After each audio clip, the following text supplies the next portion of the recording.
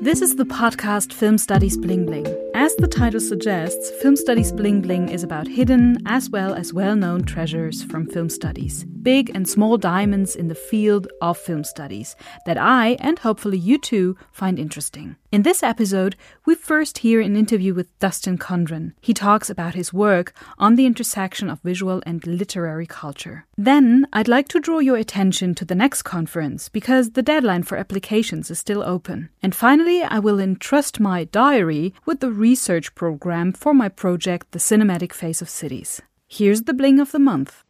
Hi, Dustin. Thank you for being available for a short talk. Dustin, you're assistant professor of Russian at the Department of Modern Languages, Literatures, and Linguistics at the University of Oklahoma.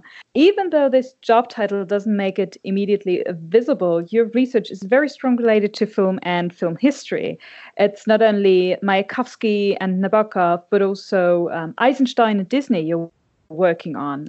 Can you tell us to what extent your work overlaps with film studies research questions? Yeah, well, it's a pleasure to be able to answer some questions like this. I would say that it's mainly in that overlap between literature and film studies that my work really exists. And a big reason for this is because my approach to film studies originally came through literary translation when I worked with Oksana Bulgakova on a couple of translations of Eisenstein's theoretical writings, which, for many people are some of the foundational writings of film studies itself. So my interest in film generally and in film studies is primarily from a sort of linguistic perspective. Essentially, my habit is to look at cinema and the language of cinema as some sort of corollary, not always a sort of obvious one, but some sort of corollary for the same impulses that inform literary language, and so on. So you mentioned Mayakovsky, for example, Nabokov. These are writers that I've worked on, but a lot of their interest for me comes from the fact that they also were, literary practitioners who had deep interest in other forms of aesthetics, and especially in the visual arts. Mayakovsky, of course, famously dabbled in film, writing screenplays and producing his own short films in the teens and 20s. And Nabokov had some sort of very notable attempts at screenwriting himself. So I've always been drawn to artists who are interested in these sort of transitional areas between media.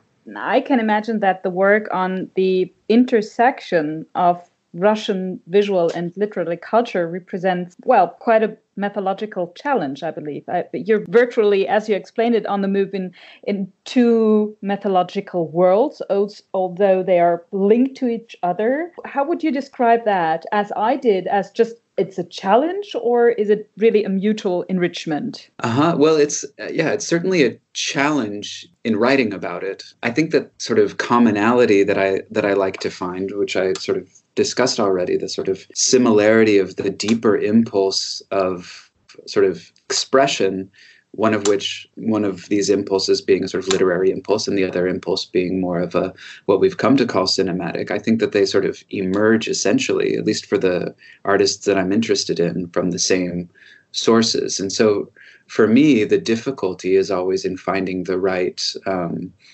language, the right critical and theoretical language to discuss these as this sort of common source, which is, I'm sort of using Eisensteinian language to talk about this, but finding the common source and then finding those difficult areas in which these impulses diverge toward the literary or toward the cinematic. And so often I find myself really getting caught in the areas in which these things fail, where the literary impulse can only take you so far before it sort of stumbles in the process toward becoming cinema. And that's why so much of my work right now is on film projects that started as these brilliant ideas that were heavily literary, and then, for one reason or another, we're not able to successfully find a full cinematic manifestation. There are methodologies that are germane to literary studies, that are germane to film studies, But for me, it's sort of finding the discomfort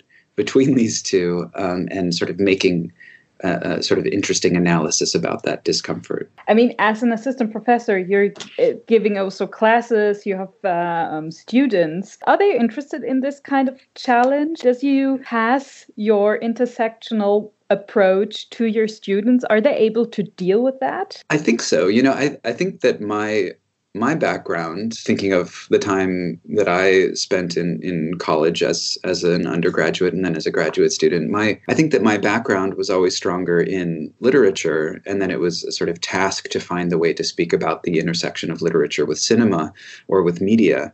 But I'm finding that my students are very sophisticated in the way that they think about media. And so I have to sort of invert my own impulses to help them find these sort of interesting places of intersection. And often that comes from just asking very sort of rudimentary questions to get them started thinking about how, for example, how they would cast a certain play or novel that we're reading, and then thinking about ways in which I can sort of engage them to think about the right sort of resonances and then disjunctures between a certain type of literary imagination and then a cinematic imagination. I taught a class this semester in which we read 12 19th century Russian plays. So we were reading dramatic literature. Wow. And the difficult thing that for the students in this was that they had a very rough time with the sort of absence of descriptive language in the plays, because plays are primarily dialogue.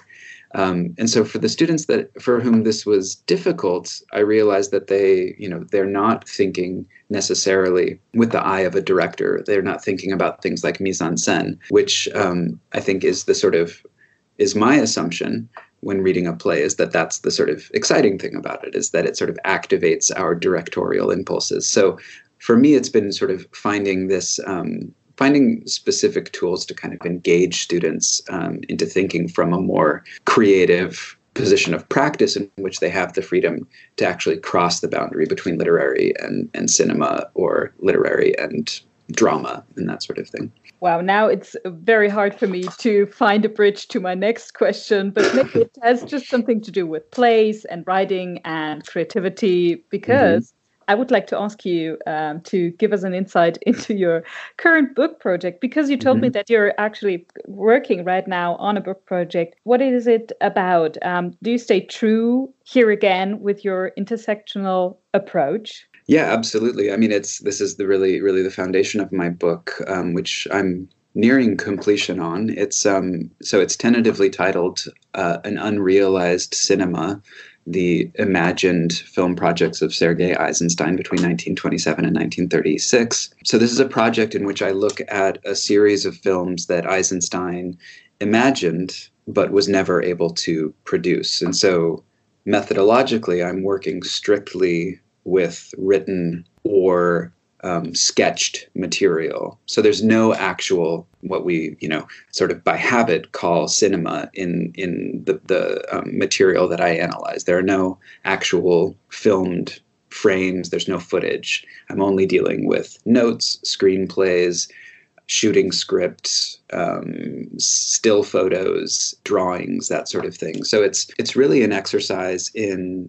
literary criticism that's oriented toward film criticism. So, for example, one of the chapters is on two of these very famous projects that he had. One for a film in 1927 that he imagined called The Glass House, which coincidentally he came up with the idea for in Berlin and while visiting Babelsberg. And the other work that I pair that with is this imagined adaptation of Karl Marx's Capital.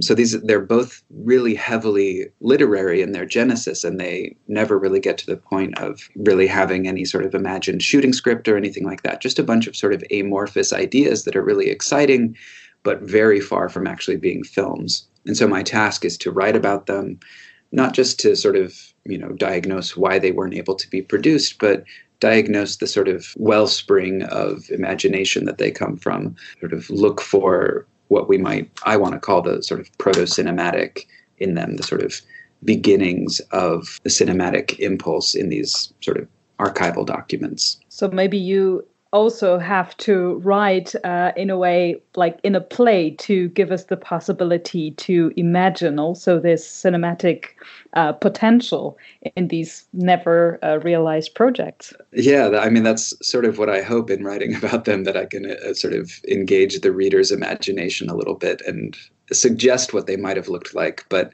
at the same time, that's sort of what's exciting about them too, is that they're like, the Karl Marx adaptation. It's just from first glance so uncinematic, and that's what makes it so compelling as an idea for a film. You're reconstructing projects that were not fulfilled or finished, but I really hope that you will finalize your book. Thank you.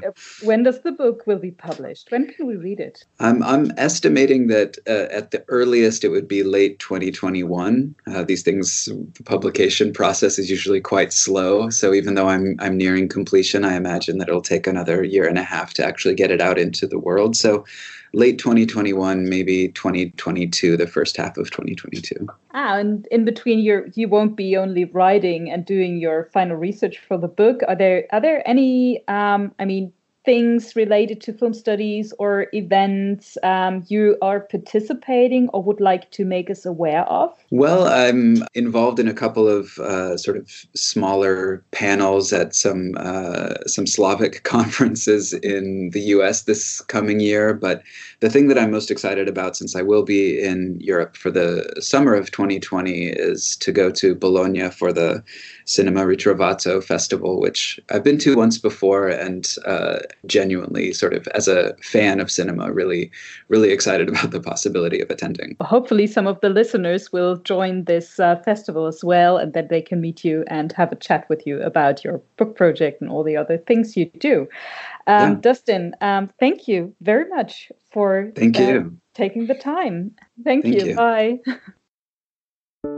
Do you know the NECS, the European Network for Cinema and Media Studies? NECS is a professional scholarly network bringing together scholars from cinema, respectively film and media studies, as well as archivists and programmers. The goal of NECS is to provide a platform for communication, to support film and media studies research, to provide a forum for the discussion of current overarching topics, and to establish film and media studies as an essential part of the arts and humanities research in Europe. NECS was one of the first networks I joined. If I remember correctly, it was my doctoral supervisor who recommended me to become a member of NECS. I really appreciate being part of the network. As a member, you have access to the webpage of NECS, where you can find scholars from all around the world. According to NECS, the network has currently over 2,700 members. Through the webpage and personal contact, you can become a participant in one of the work groups. There is, for instance, a work group on feminist and queer research, on space and place, or on history in cinema, television, and emerging media. Furthermore, there is an international double-blind peer-reviewed journal connected to NECS, titled Nexus. The journal is published by Amsterdam University Press. At the moment, there are a lot of discussions and activities going on in NECS and the journal dealing with the topic of open access. Moreover, there is an annual conference and an annual graduate workshop taking place each year at a different European university. The great thing about that conference and the graduate workshop is that both give scholars at the beginning of their career a very good opportunity to train their presentational skills and to discuss their work with established scholars. Participating in the NECS conference allows me to present what I'm currently working on, to get feedback from my colleagues, and to stay updated on what they are working on. Furthermore, my colleagues use the NECS conference for workgroup meetings, for workshops on specific topics, or, for instance, the initiation of new projects. I'm mentioning NECS and the NECS conference as well as the NECS graduate workshop in this new section because the deadline for submissions for the next conference is currently open. Deadline for submissions is the last day of January. The next NECS conference takes place in June 2020 and is hosted by the University of Palermo. The topic of the conference is transitions, moving images and bodies. If you want to know more about NECS and the conference, you can check out our project website or just search for NECS with the help of your search engine. It is important to know that you can only take part in the conference when you are a member of NECS. If you want to become a member, you have to pay a very moderate membership fee. For established scholars, the membership fee is €50 per calendar year, but there are reduced fees for students who have to pay only €20 and postdocs who have to pay only €35. The NECS membership grants you full access to the NECS webpage and all the information you find there, as well as entry to the annual conference. And here is a new entry in my research diary. Okay, so what is my new research project about? The project, The Cinematic Phase of Cities, examines the elements and processes that contribute to the formation of a film historical or media-related image of the cities of Potsdam and Aarhus. The central assumption is that the image as a film or media city is the result of a discursive process. I would like to understand the structure of these discursive processes. The starting point of my analysis are the references to film cultural heritage and current media production in the official marketing activities of the two cities. Based on this analysis, further urban actors are taken into consideration, whose actions and image productions shape the cinematic face of the cities. Artifacts in the urban space are as much part of the discursive process as an article in a newspaper or a political decision. The research question is, which institutions, urban actors, statements and images, and which urban artifacts are involved in the constitution of the image of the cities of Potsdam and Aarhus as film or media cities? And what are the formation rules these discursive processes follow? The overall goal is to work out the rules of the formation of film and media-induced images of cities. It should be made transparent in which way and with which results the different actors of the cities of Potsdam and Aarhus participate with their statements and image productions in the development of communicable urban film or media-induced images, and to what extent urban artifacts can be regarded as elements of these formation processes. It will be worked out that it is not only exclusively the official and administrative institutions that shape the cinematic face of cities, but that numerous other urban actors from the private economy and the local media, from educational institutions and associations, as well as individual citizens, are involved in this process. This diversity I would like to make visible. In addition to that, the project will work out which structures are responsible for the fact that key narratives about cities are emerging, despite the wide range of actors involved and their uncoordinated recourse to film history and current media production. A critical look should also be taken at aspects of media history that are not told in the urban branding process and which contradictions can be discovered in the respective discourse. Through the comparative approach of the project between Potsdam and Aarhus, the influence of the different media cultural contexts and of urban planning and urban policy factors on the use of the film cultural heritage and current media production in the image building process can be worked out. In order to address the research question, a model for a film historic, spatially orientated discourse analysis must be developed and tested. The basic idea is that film or media-based city marketing does not live from urban campaigns on a macro level alone, but also from smallest contributions and activities and from urban artifacts that can be found on a micro level that has hardly been considered so far. The cinematic phase includes not only major events sponsored by the respective city for anniversaries or other public occasions, but also the autograph card on the wall of a restaurant or the private film circle.